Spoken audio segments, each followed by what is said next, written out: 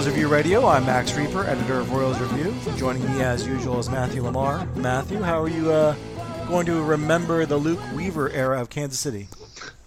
The what era? Luke Weaver. Do you remember he pitched for the Royals this year? I'm telling you, yes, I remember Luke Weaver pitched for the Royals, but over the last 3 or 4 years, really, since 2018, I guess it is, there's all sorts of players on the Royals Fangraphs page, and I'm I have no memory of this happening. So I suspect Luke Weaver was going to be one of those guys in a few years. That could be an article coming up, guys you probably forgot about. I think you wrote about some of the guys from the 2015 team, like Wilking Rodriguez or something like that. Was a name that stood out that I don't really remember very well. I imagine Luke Weaver is someone you'll forget ever played for the Royals. Also joining us is Jeremy Greco. Jeremy, not only is at the end of the Luke Weaver era, he was claimed off waivers today by the Seattle Mariners, but Tyler Zuber, another Royal who will probably not be remembered 5 years from now, also gone. Do you have any thoughts on the end of the Tyler Zuber era or the end of the Luke Weaver era? I think I just want to make a prediction. I think that whether the Royals remember either of them, whether fans remember either of them or not, Tyler Zuber, I think, is going to end up having probably the better career. I think that he'll go somewhere else, get some better coaching, and he'll finally be able to harness that stuff he had. Because when it was on, it was filthy, and it was fun to watch. I'm actually going to miss him a little bit. Yeah, he did miss bats. He just couldn't throw strikes on a very consistent basis. I was going to say, I thought he might be last in the Royals' register of names alphabetically, but I forgot. The Royals had Paul Zuvella, who did not bat, but did appear in 2 games for the Royals in 1991. So that Zuber would be second to last, I guess. I did want to, the Weaver trade is really weird in that they made the trade 2 months ago. And, good on the Royals for kind of cutting bait after he didn't look good in his 2 months with the Royals, but kind of odd they made the trade in the first place. And I don't know, Matthew, do you think, it makes me kind of think Dayton Moore was behind the Luke Weaver trade and J.J. Picollo is behind this, because it's not too often you see a team believe in the guy and make a trade, not a big trade, but a trade that wasn't totally insignificant, and then 2 months later just say, yeah, we're going to let him go for nothing. Yeah, in hindsight, it seems like the type of thing that you do if you're trying to save your job to get flip somebody and get a really great player out of it. But it backfired. But one of the criticisms of Dayton Moore really is he stuck with his guys too long. With that, what that means is that he was slow to realize a sunk cost. Weaver's a sunk cost, really. And Picollo realized that and he moved on. And I think that's a really good, smart decision. And as far as Tyler Zuber, I've never really had that big of a I've never really held him in very high regard. So I'm not very surprised that he's gone. He's kind of like Greg Holland without the Greg Holland strikeout stuff. So not that great. Watch them both end up with the Tampa Bay Rays and becoming all-stars. So that would be just our luck. Well, one name that is going to stick around for a while is Vinny Pasquantino. And I did want to talk about him a little bit because I know Jeremy wrote about him this last weekend. And, I feel like, Bobby Witt Jr. was kind of the rookie, maybe the mainstream fans and media were talking about the most, but Vinny was maybe the alt choice a little bit just because he's a big dude. He's who is a three true outcomes player. But, he showed a lot his rookie year, I think. Jeremy, you wrote about his rookie season. What did you think about his debut season, and what kind of stood out to you? The first thing that just jumps off of the page when you look him up on Fangraphs or Baseball Reference or wherever you want to look him up is that he had more walks than strikeouts this year in the big leagues. That is hard to do. That is nearly impossible to do, even in a small sample size. Even, I think he only played about half the year. Even then, it's really hard to walk more often than you strike out. And that is, I think, hugely telling of Vinny Pasquantino. I think it's a huge sign pointing to a bright future for him. In addition to that, he's also got some really great exit velocity numbers. I know the power was not quite what people were hoping for out of a first base DH prospect. But when I watch him swing, I can't help but think of Jim Thome. Jim Thome is his comp for me, just based on the swing. And I did find it a little interesting that while Jim Thome did get promoted much earlier in his life, I think he was 21 when he made his major league debut, he didn't really actually break out until he was 24. And so while Pasquantino doesn't have the power numbers, and he's obviously doesn't have the prospect pedigree, hasn't been around for as long, the fact that he was really good at age 24, which is pretty young for the big leagues, Bobby Witt notwithstanding, a lot of the Royals prospects in the last few years that have made the big leagues have been 26, 27, guys that are like, are we sure this guy is really a prospect anymore? And then they come up and, you get a Whit Merrifield who's good for a couple of years, and then, he turns 30 and he turns into a pumpkin. But I really have high hopes that Vinny Pasquantino is going to turn that swing into something with those exit velocities.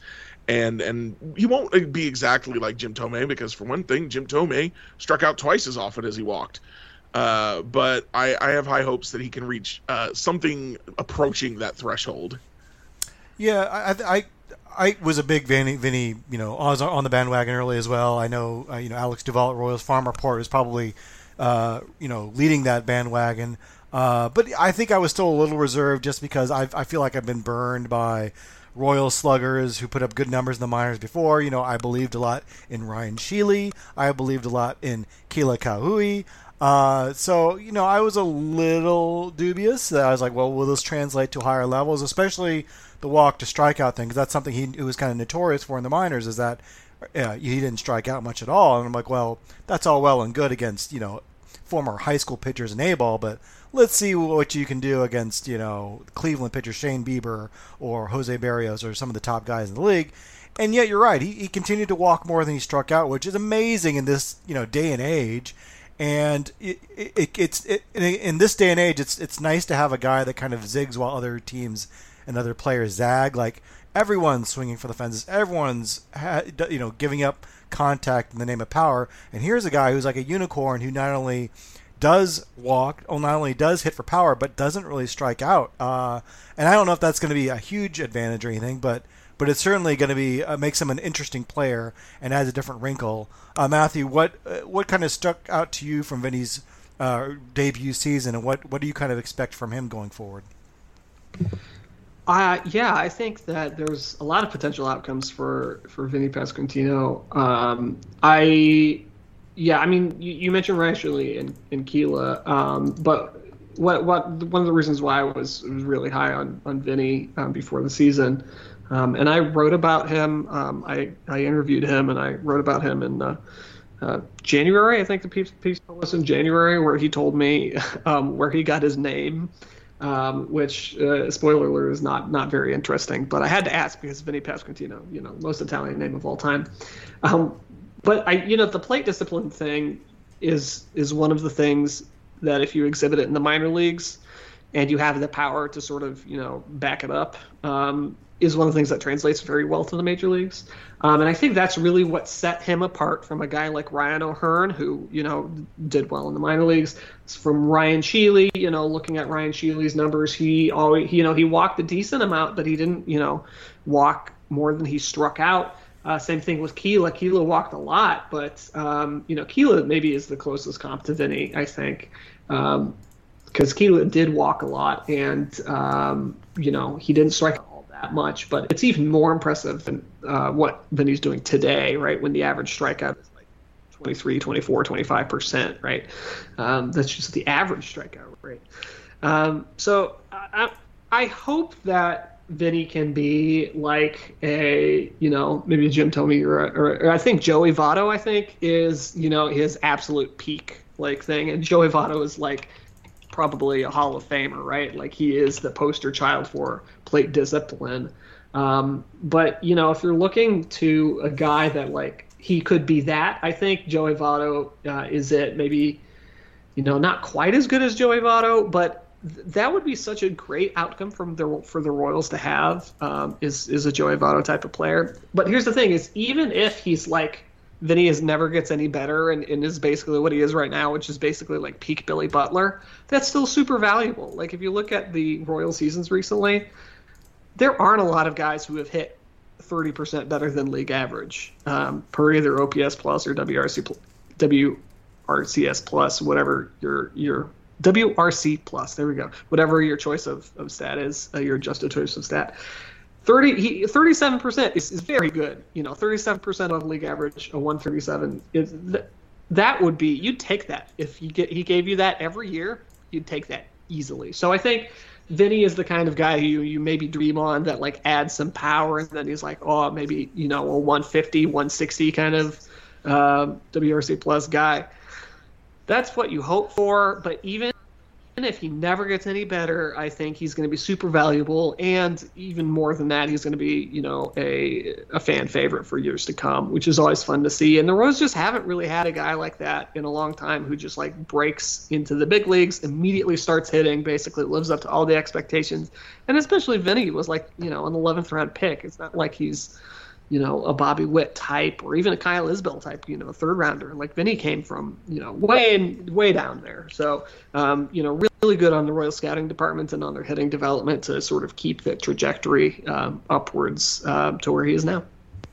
Yeah, in his rookie year, he already had the on-base percentage of Andrew Benintendi with the slugging percentage of Salvador Perez. I mean, yeah, I'll take that. If that's his ceiling already, I mean, I'll take that. But I would expect him to probably improve a little bit. Like Jeremy pointed out, I mean, his ISO is not super great because he wasn't hitting a ton of home runs. I think he had a little bit of an issue pounding the ball into the ground at first. That seems like something he kind of corrected over time. So it seems like he's a guy that can make adjustments. And I don't like to put too much on intangibles, but he does seem like a guy that is a clubhouse leader, is a guy that players just gravitate towards. Already has a great, personality. I think the marketing team has already picked up on that, using him in a couple, funny videos online and in ads. I think he's going to be a fan favorite just because of his personality, but also I think a guy in the clubhouse that other guys like as well. So it's great. You need a guy like that, kind of a straw that stirs the drink a little bit, someone that gets other players going. So the Royals do have him for the next 6 years before he hits free agency already. I know that David Lesky a couple weeks ago, who's going to be on the program a little bit later, he wrote recently about Vinny Pasquantino and what he might be worth on a long-term deal, thinking that if you want to lock him up for 7 years, it'll probably cost you about $42 million at this point. He looked at some comps like Josh Bell, Freddie Freeman. Not a lot of first basemen get locked up to long-term deals, but those are some good ones. There's also been a couple that haven't worked out. Seattle signed Evan White before he really got to the big leagues, and he hasn't really panned out. Phillies signed a top prospect named Jonathan Singleton right when he got to the big leagues, and he didn't really pan out. With Vinny Pasquantino, a little bit different. He has played half a season in the big leagues. Jeremy, what do you think about locking Vinny up to a 7-year, maybe 6-7 year deal around $40 million? Would that be something that'd be worth doing for the Royals?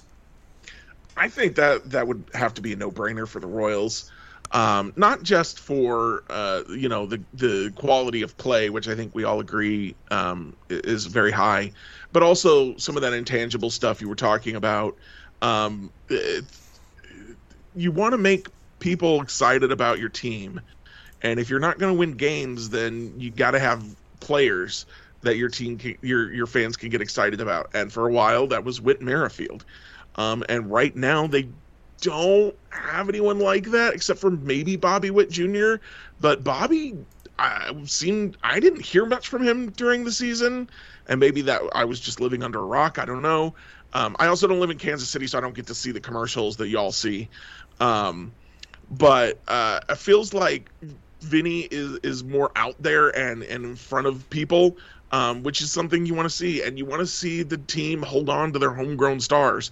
They're not going to go out and sign a Paul Goldschmidt in free agency or make a big splashy trade for somebody like that or anything.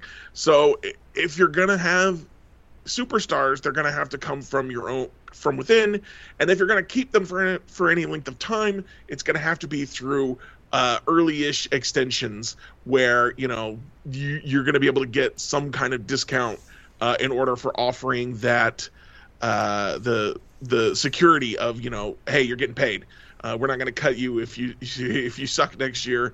You're not going to get cut and have to go find $500,000 somewhere else, maybe. So I whatever the deal is, 7 for 42 seems like a pretty good deal for me. Would not even be close to the biggest deal the Royals have handed out.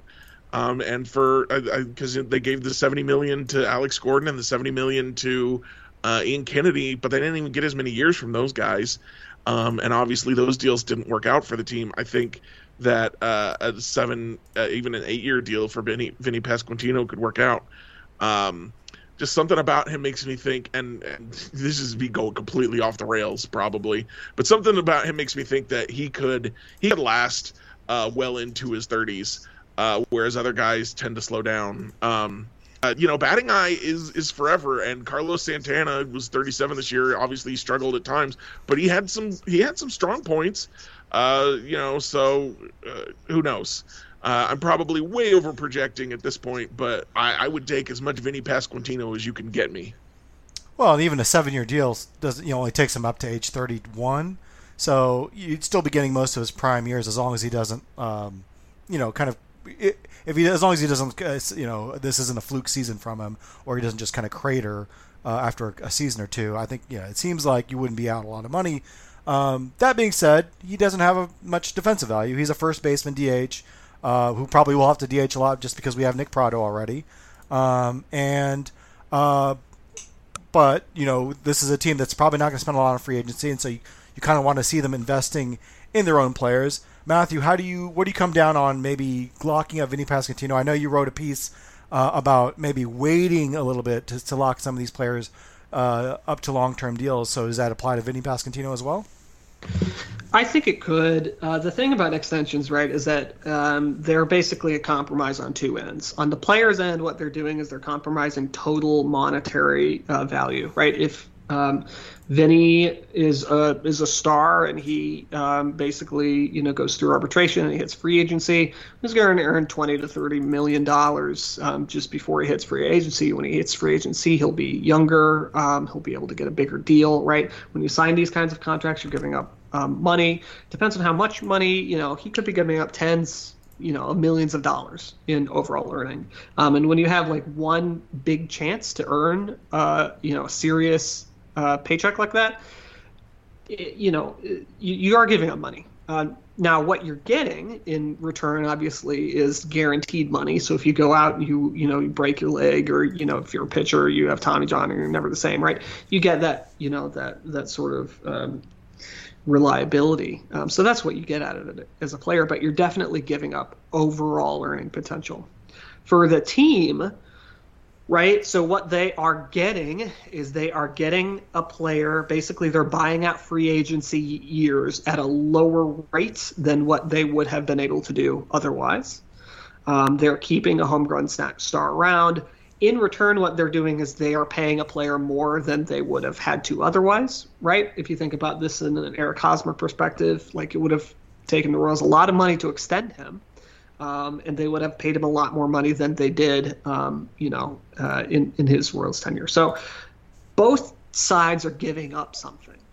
And for an extension to work, it has to work for both sides, right? So there are a whole bunch of scenarios in which it might not work for one side or the other. And the thing is, the teams don't have to offer it, and players don't have to accept them. So it's not like there is some sort of like outside impetus for a deal to get done. And so they have to really, really make sense.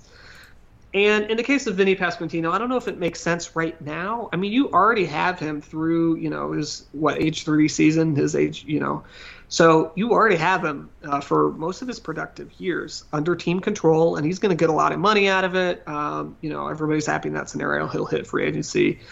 You can even re-sign him in free agency if you want to do that. But so he's almost in a situation where if I'm Vinny, I want to say, hey, maybe I want to prove myself another year. So let's say he goes out and he's Joey Votto next year, and he makes the All-Star game. He's one of the best hitters in the league. he's, his extension cost or his price, to sign it for an extension from his end just went up from $43 million to easily over $100 million for the same amount of years. And that's a sort of thing where I think Vinny and a couple of other Royals prospects are in this boat, right? So, yeah, the team would love to sign him for that much money, but I don't know if the players are right to go out and sign a deal for that much money. And especially in a case like Bobby Witt, who got, I don't know the number off the top of my head, but Bobby Witt got somewhere between like $6 and $8 million from signing as the number two overall pick. Well, his dad's a millionaire. He played, a long time in Major League Baseball, so they've got money as a family. He's not, like this some nobody or somebody from a third world country whose family doesn't have any money. Maybe they're more likely to sign an extension. Salvador Perez is actually a good example of that. Bobby Witt has, he's already a millionaire. Even if he doesn't make any more money, he's already earned millions of dollars. So is it really, in Bobby's best interests to go out and sign a deal for, less money, like way less money than he could potentially earn through either free agency or if he proves himself? So I think at the end of the day, this extension talk, like extensions are great. I think that the benefits for both sides are really clear, and, players get guaranteed money, teams get guaranteed costs, and they buy out a couple of free agency years. And it's not like they're giving money away in these free agency years. You're still going to, spend $10 to $20 million, right, per year on these extensions in free agency. But the problem is that the timing has to be right for an extension to happen, and I just don't think that the timing is right on the player side. I think the Royals would be happy to lock them up, but I don't know if Vinny would go out and sign for $40 million right now. Now, after next year, maybe he goes out and he signs for $80 million, and that's double the money, right? So I think it's just when you're thinking about extensions, it's important to realize that the timing is really everything here, and historically, there just aren't a lot of guys who sign with the same amount of service time as the Royals players do for those timing reasons. It behooves them to play a little longer to see if they can command a greater extension value. And if they don't sign the extension, like I said, they can hit free agency. So it's always tricky in terms of timing. But I would like to see Vinny for a long time. I just think that maybe waiting a year, the Royals are going to have to pay more, but they'll be more sure what they are. It would really stink to offer $40 million and have Vinny regress towards a more league average bat. Yeah, and I'd like to see Vinny stay here for a while too. But I think that's kind of my issue with long-term deals. Not that they're bad, but they get a little overrated. I think he's going to be here for the next 6 years unless we trade him or he's non-tendered. No matter what, he's under club control. I'd like to see him get his money. I think if he continues to produce, I think you're right. He could get a very lucrative contract down the road. But if you sign him to a long-term deal now, you're basically just buying. The advantage is you're buying out of your free agency, which, that's him at age 30, 31. What kind of a hitter is he going to be by then? We don't know. Certainly some guys are still good hitters, and I share the optimism both of you guys, I think, expressed with that he may age well and have some good old man skills. But we've also seen some guys kind of lose it. And like I said, he's a player that doesn't really bring anything to the table defensively. And we have an example of a guy that hit really well for 1 year and didn't provide anything defensively. The Royals locked him up to a long-term deal, and that's Hunter Dozier. And now he's an albatross. Now, I think Vinny has a much better profile than Hunter Dozier, so perhaps that's unfair. But that was a gamble in thinking that Dozier would continue to be a good hitter, and he wasn't. And when he has nothing left to fall back on. At least Alex Gordon still provided Gold Glove caliber defense out there, even when he wasn't hitting. Now it wasn't worth the large contract he was getting, but he was still giving you value enough to stay in the lineup.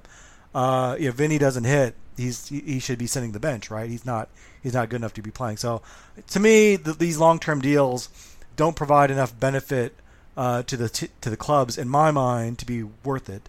There's exceptions to that. I think Brady Singer would be right for a long-term deal if he's open to it. I think Bobby Witt Jr. is young enough and good enough to maybe warrant a long-term deal. But Vinny, as much as I love him, much as I want to see him here long term. I don't know if it makes much sense. So we'll have to see. It wouldn't be the worst thing in the world, because I think, if we're talking $40 million over 6 years, 7 years, and he doesn't work out. I mean, that shouldn't be a franchise killer. But you do enough of those kind of deals, and it does start to add up to real money. So, I don't know, Jeremy, have you anything else you wanted to add? No, the only thing I guess I do have one thing I wanted to add. If they trade Vinny Pasquantino, I will be super bummed. I hope that whatever they do, they keep him around, whether they give him the extension now or later, or even not at all. Like if they just are like, you know what, we need more pitching, and we can trade away some of our hitting, and Vinny Pasquantino doesn't play defense, so we can part with him. That would really bum me out, and I hope they don't do that. Well, and that is kind of the flip side of like being transactional. We talk about that all the time. Like, the Royals should make more trades. They should be willing to trade players. It's like, the Rays and the Guardians, they trade away popular players all the time, and it devastates the fan base. The Guardians just traded Francisco Lindor, a beloved shortstop. They've traded a couple Cy Young winners, and that I think that has a factor in why those two teams kind of struggle to draw fans at times, even though those teams continue to win. Those trades worked out for the Guardians. But it does, is it worth trading away a popular player who's a good player to maintain like financial flexibility and get prospects back? The Royals are going to have to decide how transactional they want to be, and maybe they don't want to go with full board as Cleveland goes. Maybe they want to be kind of a halfway between that and what they were under Dayton Moore. We'll have to see. We're going to take a quick break. When we come back, I'm going to talk to David Lesky of Inside the Crown about the managerial search, and then we'll wrap things up with Jeremy and Matthew. Well, I'm speaking now with David Lesky of Inside the Crown. David, how are you doing tonight? I am great. How are you? Pretty good. It's been a quiet off-season. I guess we shouldn't expect too much in the first month. I mean, there's still the MLB postseason, but the Royals still don't have a manager. I know that the Phillies and Blue Jays brought back their interim managers. Angels did too. The Rangers have hired Bruce Bochy. The Marlins this week hired Skip Shoemaker, leaving the Royals and White Sox as the only teams right now without a manager. And I know that some fans, maybe there's some urgency setting in, maybe some panic. From your perspective, should we be worried at all that it's taking so long, or is this kind of the due diligence that J.J. Picollo said he was going to do? I think it's mostly due diligence. I feel like it's been a really odd year as far as fast hires. Does it seem that way to you? I was looking. I think there's been a lot of years that there hadn't been a single hire by this date. And keep in mind, the season ended, the 5th? Is that right? October. So yeah. It seems like a lot of teams are acting faster. But like you said, I mean, there's 3 interim guys got their interim tags removed. The Rangers went with Bruce Bochy, who I don't think anybody else was in on, which is a little bit weird maybe, but also the teams who are looking for managers, I guess it makes some sense. I don't know. It just seems like an odd festival right now. And the thing that I keep thinking about, outlier or whatever, when the Rays hired Kevin Cash, he was the last manager hired in December. So I'm not saying it's the way to go. I'm not saying that it's the best thing that you can do, but I don't think it necessarily means doom and gloom, is I guess what I'm getting at. And the reality is 5 teams have hired a manager, and I don't think a single one has hired anybody the Royals even interviewed. So it's not like they've lost any of their guys in this process. Yeah, I'm thinking of Dusty Baker. I mean, he was hired in January because the original they had I guess they couldn't go with AJ Hinch. They had to fire him, I guess. So and now he's in the World Series. And Rob Thompson for the Phillies was an interim manager. So I don't know that it matters so much that you need to jump on immediately. Like you say, like the guys they've been looking at seem to still be out there. And so what we got from reports is that Rays bench coach Matt Quatraro and Phillies third base coach Dusty Wathan are the two external candidates they have interviewed so far. There's been some. There was a report that they're also interested in Dodgers first base coach Clayton McCullough. As far as I know, I haven't seen any reports they've officially interviewed him or that he's on their radar yet. What's that? I haven't seen that either, which is, it just seems kind of odd. He was the name that jumped out because was it Morosi, I think, who tweeted it. And then that's the last we've heard about it, which I've also heard that I don't know why. I will never understand the need for this secrecy that they've had for years, but they really don't let it out. I mean, it's a pretty tight ship over there, and I would not be surprised. I've heard some people speculate, at least, that they have interviewed way more than has gotten out. So, I think as far as top candidates, it's hard to hide that. But so I don't think they've necessarily interviewed Joe Espada, for example, because we haven't heard that. But it would not surprise me if there's like a bullpen catcher who got an interview that nobody even thought to look into, that nobody knew about it. It's just they're very quiet for whatever reason. Well, yeah, and especially these days when, back in the day you had to fly into Kansas City and sit down face-to-face. Now you can just do like a 2-hour Zoom call with someone. I mean, that's a great point, yeah. Yeah, I mean, people are like, oh, you can't interview guys that are still in the postseason. Of course you can. I mean, Joe Espada's taking interviews. He can just sit down, in between playoff games and interview with someone. It's changed. Thing is, maybe during the game. Yeah, that's right. So you never know. Yeah, and it's also interesting. Like like you said, I'm glad you raised the point about that. They possibly have interviewed other candidates we just don't know about because they're pretty secret. I remember when they hired Mike Matheny, and I think I went in the mailbacks for like Jeffrey Flanagan. He said like there have been other external candidates they've talked to, and I was like, well, who?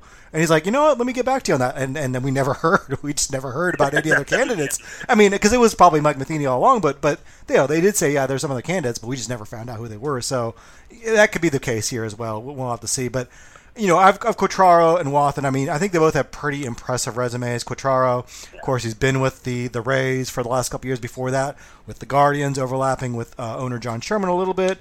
Dusty Wathan, the Wathan name, of course, well known in Kansas City. His dad, John, managed the Royals and was a longtime catcher. Dusty grew up here in Kansas City, and he's been with the Phillies since then as a minor league manager and now as a coach. Of those two, what do you kind of make of those two candidates? And at this point, do you think there's maybe one that has a better chance of landing the job than the other?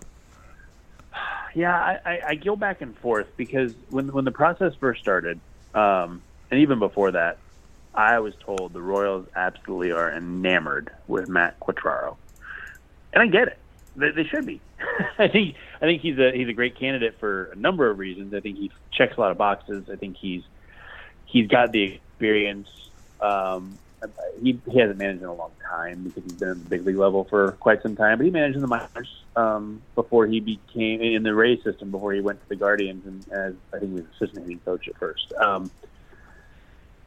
And I think that's true that they really like him. I also believe that Dusty Wathan has maybe emerged as a slight favorite to me. Like I said, go back and if you ask me tomorrow, I might say it's Quatraro. But the way I put it on Twitter a couple weeks ago, or I don't know, a couple days ago at this point, honestly, is I think Dusty Wathan's the favorite. I would take the field over him. But I think if you give me the field or Wathan/Quatraro, it's those two in a landslide. One of those two in a landslide. So I think that it's fairly close between the two of them, but I think it's one of the two of them are clear front runners for this. Yeah, it's kind of nice to have those two as the front runners too. They seem like two really good candidates, guys that would be considered by a lot of different organizations as well. So it does seem like at least they're kind of honing in on the right guys and not just like the buddy of JJ's buddy from like a George Mason or something like that, or somebody new along the line. He's not hiring Dayton Moore as manager. Yeah.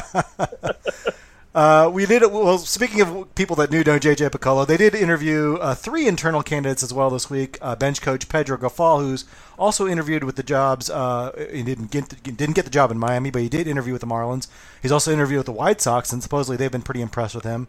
The Royals also interviewed third base coach Vance Wilson, who was once a minor league manager in the system, as well as Omaha manager Scott Thorman. Do you get the feeling those are just courtesy calls, or are they seriously considering any of those guys to be the next manager?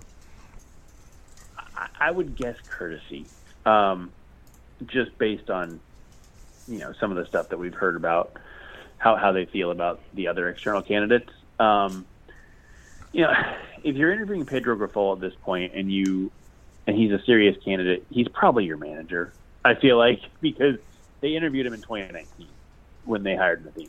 So I think that maybe that's not fair, but I just feel like if he's really a candidate, then he's more than a candidate at this point. Yeah, it's not like it's an entirely different front office, just a shifted front office from that time. No, I could see if maybe J.J. Picollo said, look, I really want Pedro Grifol, and Dayton Moore, so I want Mike Matheny, and Dayton Moore won because he was in charge.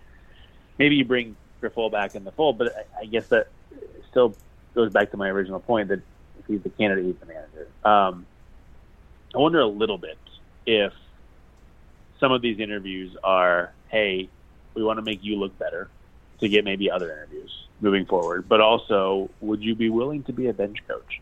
And so I think that there's something on those lines, but yeah, it's hard to say. I mean, internal candidates too are always tricky. In the world too, at jobs, it's just always a little bit weird with people who the interviewer already knows, stuff like that. So I don't think they have a real shot, but I also wouldn't be surprised if any of the three of them are the bench coach with whoever they hire.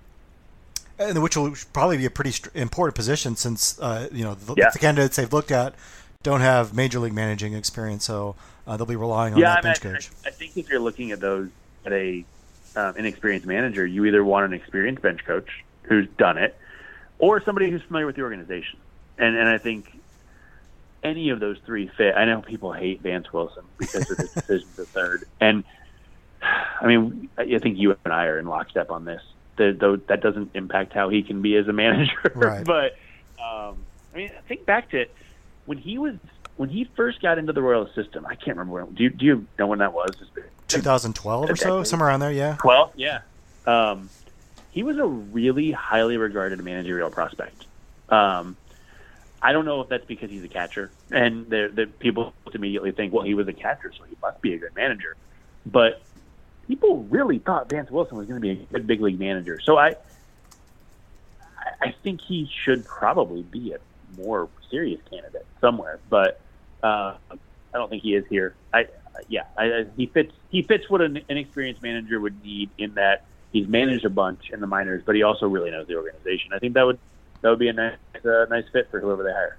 Yeah, I do know that Paul Boyd, who covers the Naturals for the Northwest Arkansas Democrat Gazette, he raved about Vance Wilson as a manager. Said he's got managerial timber and should be a big league manager someday. So yeah, I wouldn't put any stock about him as a third base coach. There's been, I'm sure, lots of third base coaches who maybe didn't do a great job there, but went on to become manager. But about Grifol, I agree with what you're saying. Like if he kind of feel like if he was going to get the job, he'd have gotten it by now. And I feel like if there was any other situation, he probably would have the job because he's a pretty good candidate. Obviously, the Marlins like him, the White Sox like him, but it seems like the Royals really need a clean break, and that's kind of what's been emphasized in the postseason press conference. And so it seems like they just can't go with an internal candidate at this point.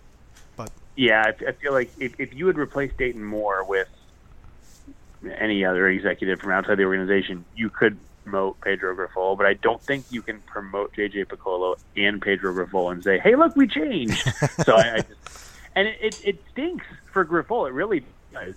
That he might be the best candidate, but it just doesn't work in the setting. So he's not going to get the job. And I for the guy, but it's just the reality of the situation, I think. I did want to talk about the other significant opening the Royals have, and that is pitching coach with Cal Eldred getting fired. I know you've written a little bit about some candidates maybe you'd like to see. We haven't really heard any reports about who they would want to hire. If they're going to, I would guess they want to hire a manager first to get some input on who should be pitching coach. But what are some names, or what are you looking for as far as the next pitching coach? So the one thing that I haven't heard as much lately, and that may be a good thing as far as things happening, but from what I heard back at the start of this is they were at least open to a scenario where they have a head of pitching and then a pitching coach. And that head of pitching would be over everything, minors, majors, all that, which would still keep Paul Gibson in place in the minors, just like J.J. Piccolo said. They'd still bring in a pitching coach, all that. And the name that popped up is Brian Bannister. He's the obvious one. You know, it sounds like he's interested in coming back. It sounds like the Royals are interested in having him back. I think he's under contract, which might muddy some waters a little bit. So I think that's still a possibility. My question that I haven't been able to figure out is, do they want that structure, period, or do they want that structure with Brian Bannister? And it wouldn't be that structure with somebody else. So that I don't know about, but that's an interesting thought. But I mean, truly, the name that I keep coming back to for pitching coach, well, the best name is Winston Doom, because his name is Winston Doom. That's a really cool name. But the guy who I think makes the most sense is Connor McGinnis, who's the Dodgers assistant pitching coach. He founded this website. I don't know about website. It might be more of a program that has a website called Clean Fuego. I don't know if you looked at it at all, but basically it's a tool that helps pitchers with visual feedback that can help add or subtract spin on certain pitches and help fix their grips a little bit. And the reason I keep coming back to him is that Athletic article that I can't get out of my freaking head because I keep thinking about that paragraph of them saying if all these guys were in I think it was Dodgers, Rays, Guardians, or Brewers were the teams that were named, they'd be studs. Mm-hmm. And then I go on to the part about how their fastballs are not good fastballs. Well, that can be taught in a lot of ways. And a lot of ways that bad fastballs become good fastballs are with spin and grip. And if McGinnis is the guy who created a tool to help pitchers improve their spin and change their grips to get better spin, all this, it just seems like kind of the perfect fit for a guy like Daniel Lynch or Jackson Kowar or Jonathan Heasley. Not to go off on a tangent, we don't.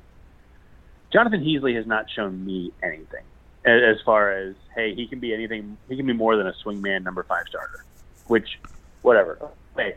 But also at the same time, every so often you look at him and you go, boy, if he could throw that fastball up in the zone with some more spin like a lot of pitchers seem to have, maybe he could be really good. And so you start to think about who can get that out of him. Well, Connor McGinnis seems like the guy who can get that out of him. So he's a guy who, to me, makes a whole lot of sense. And there are other names. I mean, you can look. I think this is the guy you'd like, Max Weiner, because he sounds like your name a little bit. So that would be perfect. He's a like really young guy too. He's like 28 years old, I think. 27, like 20. He'll turn 28 in December. Wow. Yeah. So he, similar to McGinnis, he runs a thing called the Arm Farm, which is mental and physical. It's a really cool name. So yeah, I mean, there are a whole lot. There are a lot of guys out there. I also Cody Buckle, who is with the Guardians. He makes a lot of sense. He's what is he there? Director of player development or assistant? He's up there on their player development list. He's also young too. I think he's 30. He is.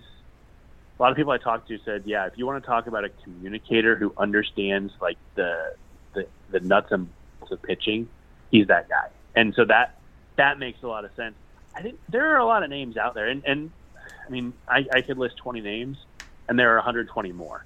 So I think what's really interesting about the state of pitching in general in the world, not just baseball or the Royals or whatever, information is so readily available that anybody can become a world-class pitching teacher.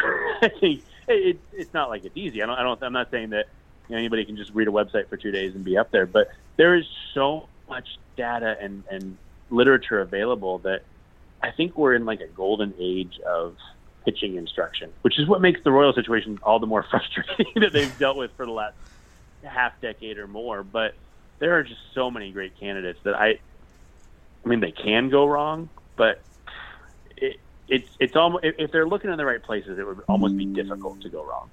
Yeah, I mean, you talk about, anyone can kind of learn this stuff and become kind of a guru. I mean, Weiner never pitched professionally. He pitched in college. Right. I think he said he topped out at like 80 miles an hour, but just was really fascinated by biomechanics and has accumulated all this information and has really learned from watching the game. And because of that, he's become a coveted pitching guru now that works for the Mariners. I think you're right. There's a lot of good names out there, and kind of I'm working on a piece I think you wrote about pitching coaches. I've been looking into different coaching staffs, and what I've really found is that it's not one guy. Like there are pitching coaches, assistant pitching coaches, pitching strategists, directors of pitching development. There are so many people working on this, and I feel like with the Royals, they had Cal Eldred, but then they had I guess Larry Carter, the bullpen coach, was maybe had a hand in the pitching. And then you had Paul Gibson, who was working on the minor league side, but I don't know that they necessarily had the same kind of staff working on it like these other teams. So, I mean, they have Jason Simon-Tachi, who we know about. Mm-hmm, yeah. He announced his departure before the Royals probably wanted him to, but they've had some guys too. They clearly had the wrong guys, which I don't. My question, I don't know the answer to this. Maybe you have an opinion. I thought Cal Eldred was wrong from the start. I didn't know enough. I was willing to say, hey, maybe I'm wrong. But was Paul Gibson wrong from the start? Was Simon-Tachi wrong from the start, or did it just not work out? And so I think that's the bigger question. Again, it goes back. It's about the process. It's not the results are the results, but did they have a good process going into it? If they did, you have a good process enough, you're going to get good results. But if they didn't, then that's a problem, obviously, moving forward, and they need to change their process a little bit. So I don't know the answer to that, honestly. Yeah. But, there are a lot of great names. One other, real quick, I forgot that I had written about Brian Kaplan, who is with the Phillies, which I think is interesting with Dusty Wathan, is I thought his methodology was kind of interesting in the minors because he is a guy who is anti-piggybacking. He wants starters to start and pitch, and I think that's a little bit different than a lot of what a lot of organizations are doing. When you look at the Twins in the AL Central, their starters go 5 innings. I don't know if you follow Brandon Warren on Twitter. Yep. But I love the responses because the Twins fans they hate it. I get it. I get why they hate it. I also get why the Twins do it. But I'm curious about maybe some other methodology of, hey, maybe pitchers can be trained to go 7-8 innings still. And Kaplan's a guy who I don't think he does it to the detriment of their arms, so I wouldn't worry too much about that. But he's about building up stamina, which I think is something that could be beneficial too. And for the Royals, really, you want the next big thing, right? You don't want to be backward looking and say, "Oh, we want to do what the Rays did 4 years ago." No, you need to do what the Rays are going to do 2 or 3 years from now, and we need to be the team that kind of gets everyone else to follow the leader. So if it's someone that is bucking the trend and zigging while other teams zag and getting more out of their starting pitching, I think that'd be a great direction to go in. So that kind of intrigues me as well. And obviously they're having a lot of success this October. I'll throw out a couple of names just because I've been writing about it too.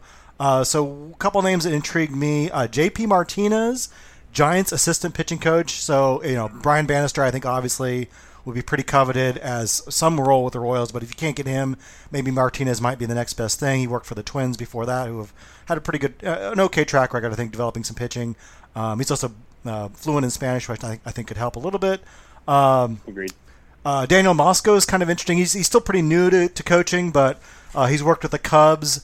His area of expertise is pitch design, which is exactly what J.J. Picola says they want to add to the organization. So I don't know if you'd put him in charge of everything, but maybe have him working in conjunction with someone else who works on complements and maybe the biomechanics side.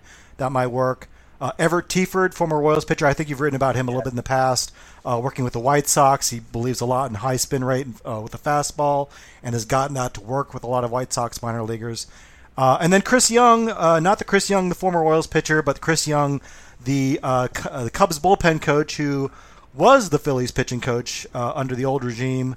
So you talk about Dusty Wathan, you could see Brian Kaplan, who he has familiarity with, but maybe it's Chris Young, who he worked with in Philadelphia.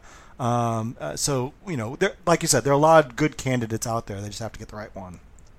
Yeah, and my question on Young is, do they realize it's not the Rangers GM? I just want to make sure. Or the Diamondbacks outfielder. Or the Diamondbacks outfielder, or gosh. Now I'm blanking. And who was the pitcher? Was it Anthony Young who lost all those games in a row? Yeah, for the Cubs way back in the day. Anthony Young. There's too many Youngs in baseball. Real quick, free agency will be here before we know it, right after the World Series, a week after the World Series, we'll have free agency. I know you wrote a little bit about some free agent pitchers that you think the Royals maybe could target. Obviously not going to get the top tier, but maybe some guys in the mid-tier who might be more in the price range. You maybe just throw out a couple names that you think the Royals maybe would benefit from pursuing. Yeah, I mean, there are a handful. Basically, I looked at anybody who didn't walk batters because they had. I don't think they can justify signing somebody with a walk rate above league average. I just don't. But I think the big name for me is Chris Bassett. I don't know if the Royals can get him. He's a little older, but he throws strikes. He gets some swings and misses. He's a good pitcher. I would give him 3 years. I think Jameson Taillon, I believe, makes a lot of sense. It's funny if you listen to the Yankees fans, you would think that Taillon had like 6.5 ERA this year, and then you look at his numbers and you're like, he's pretty good. Am I missing something? And he wore down a little bit down the stretch, but throw strikes. He can give you some innings, not a ton. I mean, he averages, I think, 17 outs a start, which is above league average. Not especially great or anything. Pretty solid. And then I also, one name that keeps coming back to me and I keep thinking about, because I think it works with the Royals roster, is Ross Stripling. Had a really nice season for the Blue Jays. I don't think you can expect that again necessarily. But what I like, he doesn't walk guys, obviously, but he can start and relieve. And so if you get in a situation where you go into the season with, let's say it's Singer, obviously, let's say they re-sign Zach Greinke, because I think he's the obvious one who makes some sense. Let's say they re-sign Zach Greinke and go with Greinke and Stripling as the two veterans they signed. And then you got Lynch and Bubic, whatever. It doesn't matter who wins that fifth starter job. And all of a sudden, you've got Jonathan Heasley, really thriving with Buckle or Chris Young or whoever.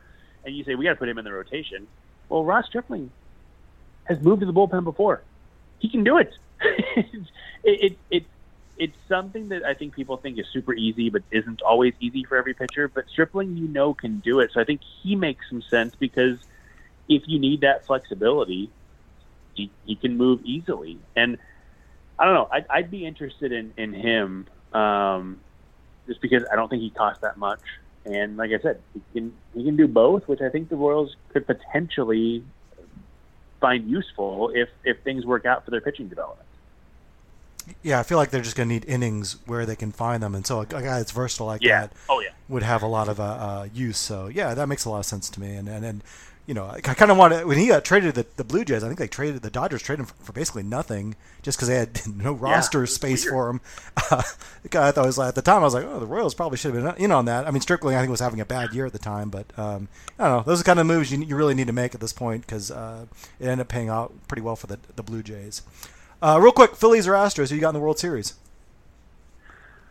I want the Phillies, but I can't pick them because the Astros are a lot better than them.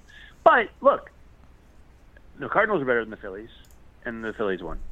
The Braves are better than the Phillies, and the Phillies won. I think the Padres were better than the Phillies. The Phillies played better, but I think the Padres were a better team, and the Phillies won. So we're getting into that short series baseball, all that randomness. But yeah, I think Astros probably. You made me pin down a number of games. I would say 6, but I could see it being 5 pretty easily. And the Astros get that elusive, lately, second title, and maybe put some rest to the, hey, they only won because of the trash cans. Do it 5 years later, and that gives some validity to you actually being a World Series champion. But look, I hope I'm wrong. I hope it's Phillies in 4. I don't think we can discount the possibility they're still using trash cans at this point. So I think at least a lot of fans still believe that, at least. They're using the Simply Heat trash cans that are real quiet. I think it's gonna be Astros sweep. I think they'll be. Has a team ever gone just swept through the postseason? I don't. No. Yeah, I don't think they have. No, so the best is Yankees in '99 and White Sox in 2005 were 11-1. Oh, okay. So the Astros will become the first. So no, I'll be cheering for the Phillies, but I think the Astros are they look so good right now. You think they're going to sweep? You think they're going to be the first? Yeah, I don't see how the Phillies win a game. So we'll see.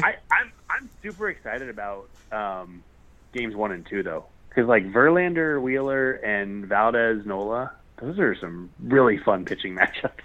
Yeah, and like you said, like the Phillies have been beating teams that seemed, and they've been punching them in the mouth right, like early in the game, and the other team has no response. So it's been kind of fun to watch. So I'm pulling for the Phillies. I got a lot of coworkers from Philly, so definitely a fun team to watch. So Dave Valesky, thanks so much for coming on. I should note this is your last month contributing to Royals Review. You, of course, still be writing your newsletter at Inside the Crown, but you got a baby on the way, so your time's a little more scarce, and I understand, but I did want to wish you good luck in fatherhood, and I want to thank you for contributing to Royals Review for these last couple of years. We really appreciate it. Well, I appreciate you having me on the site. I've obviously been a Royals Review reader for, I don't even know, however long you have too. And so, no, it's been great to write for you and write with you, and I hope you'll have me on the podcast again because I love talking baseball with you. But thanks for everything. Well, we'll absolutely have you on the show again, and I'm sure we'll be linked to your stuff, and we're all eager to read what you have to write about what's sure to be an interesting off season for the Royals. So thanks again for being on. Yeah. All right, we're going to take a break. When we come back, we'll wrap things up.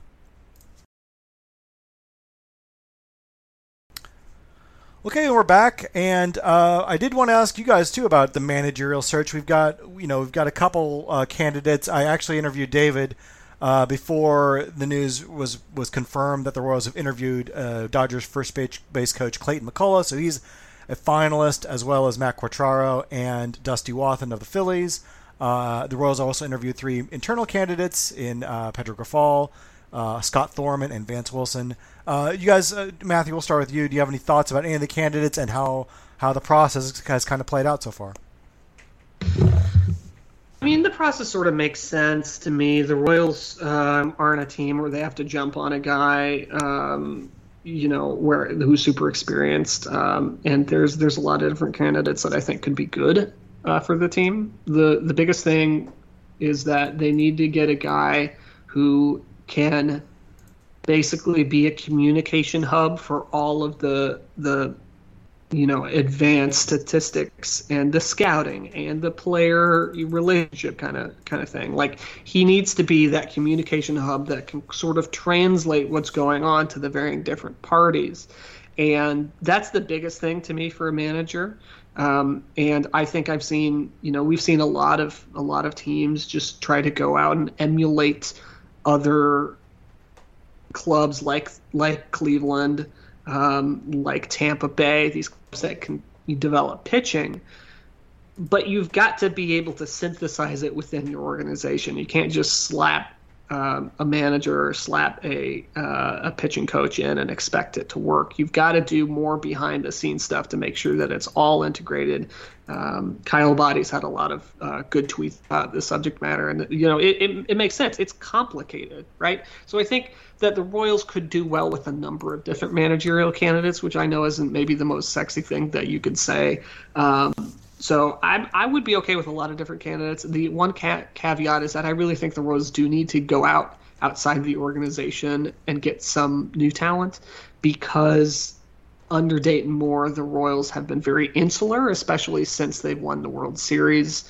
And they've just been highly, insular and haven't really gone outside to get new ideas. I think it would be a different story actually if the Royals went out. If John Sherman has said, "Hey JJ, you're out as well. I'm going to bring in a new general manager." If the Royals brought in a new general manager, like brand new general manager, and then decided, hey, maybe Pedro Grifol is the guy, I think that would be a totally different story. But if you are going in-house with your general manager and in-house with your manager, I don't see how you can do that. I don't see how you can sell that to anybody as progress, even if it might be a good fit. So I think they have to go outside the organization.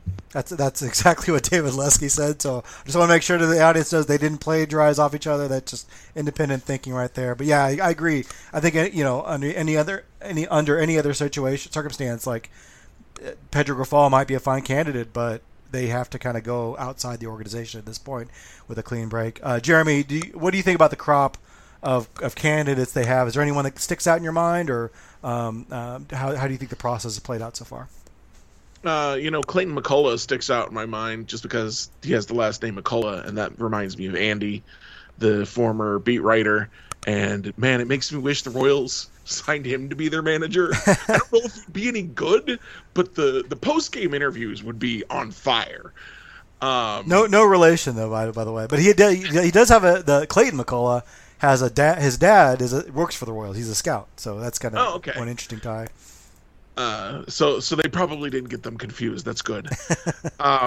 Other than that, I just mostly agree with what's been said. The Royals have plenty of time to take their time. They're not in any hurry. They're not looking to, sign a bunch of free agents. They got to have a manager ready to go.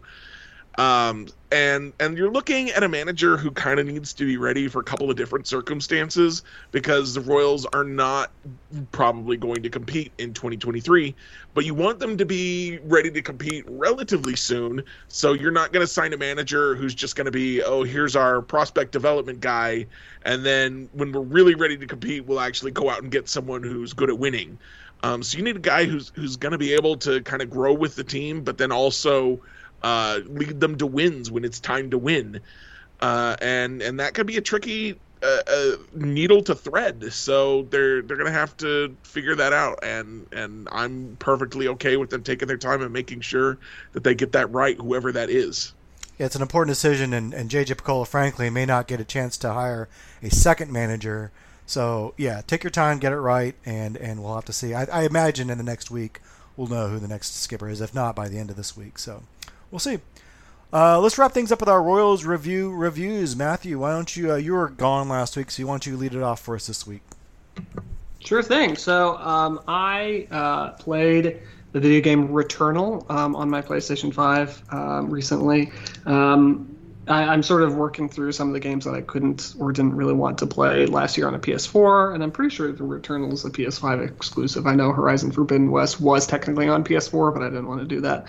I wanted to play it on PS5, so I got my PS5 for that purpose. And Returnal is one of those games that makes really great use of the PS5. So the Returnal is basically like a combination of, it's like Metroid Prime by the way of Control and Hades. So it's technically like a roguelike where you have like a quote-unquote run where you go through, and if you die, you go back to the beginning, you lose your stuff. So like a lot of roguelikes, it has these types of consistent or persistent, shall I say, currencies that exist even after you died, you come back, you still have the same currency, and it has some of the like currency that's only available for each particular run, and that you can sort of exchange one for the other.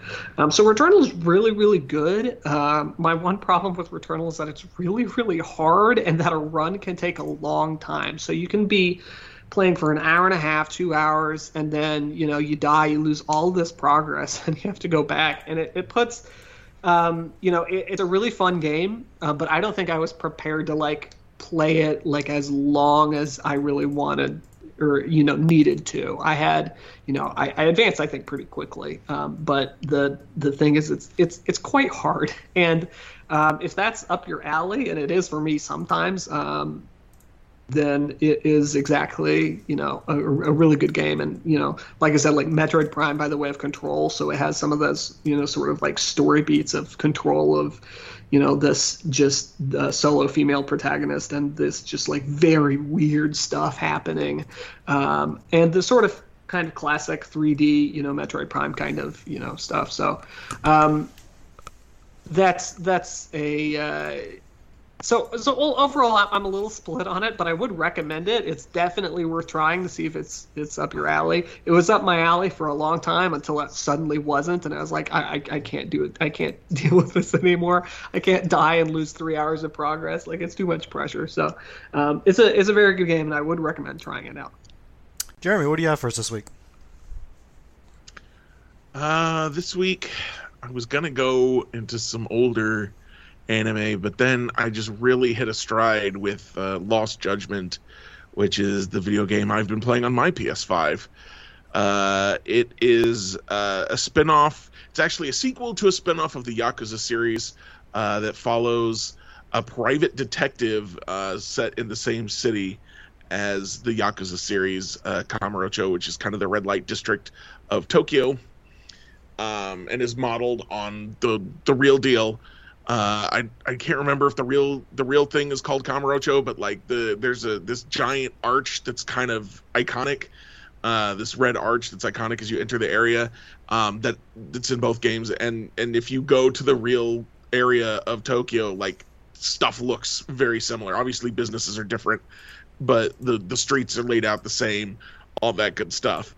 And so this one is, as I said, a sequel to the spinoff, and it's again about this private detective, and he's actually investigating a school bullying case, which has turned into a murder case as school bullies who were causing kids to commit suicide were being hunted down by some vigilantes, and it's very complex. It's actually quite dark. Even for Yakuza. Yakuza doesn't usually get quite this dark, but it's very interesting. The story has had me kind of on the edge of my seat in a way that I love every Yakuza game I've played, but this one has me on the edge of my seat in a way that none of the others have, and the side content is somehow even better than before, and even more extensive. I just can't say enough about it. This might end up being my favorite Yakuza game, despite, again, being a sequel of a spinoff. And I highly recommend it if you're looking for a good action RPG. Well, my Royals review this week is I just wanted to say I liked the coverage of the playoffs on TBS and Fox Sports 1. The broadcast teams were generally pretty good. I like Ron Darling quite a bit. I think he did a terrific job. Jeff Francoeur, old friend, Frenchie, was terrific as an analyst, although I did have to laugh. At one point, he was chiding a batter for not being patient enough at the plate, which, if you remember Jeff Francoeur's career, he did not see a pitch. He did not have a pitch he did not want to swing at. So, takes one to know. Yeah, those who don't do, I guess, broadcast. But yeah, they had some great teams. I think Joe Davis, who will be replacing Joe Buck on the World Series call on Fox, he's really terrific. I hope people give him a chance. And I think the hate for Joe Buck did get a little, exaggerated. But that being said, he had been there forever, and I was just frankly tired of hearing him all the time, especially since I hear him do NFL games a lot too. So it's just nice to get some fresh blood and in the broadcast booth. I kind of think that should happen from some broadcasters or institutions, but a lot of them I think probably should be recycled on a regular basis. But anyway, it's nice to see a fresh crop of broadcasters. Kevin Burkhardt does a really good job. Adam Amin does a really terrific job as well. And so I just want to applaud the coverage. I think the coverage is great. I was really engrossed in the playoffs in a way that I haven't really been since the Royals were in it. So kudos to the broadcast for a terrific job. Speaking of the playoffs, who do you guys have for the World Series? Phillies versus Astros. Matthew, you want to give your prediction?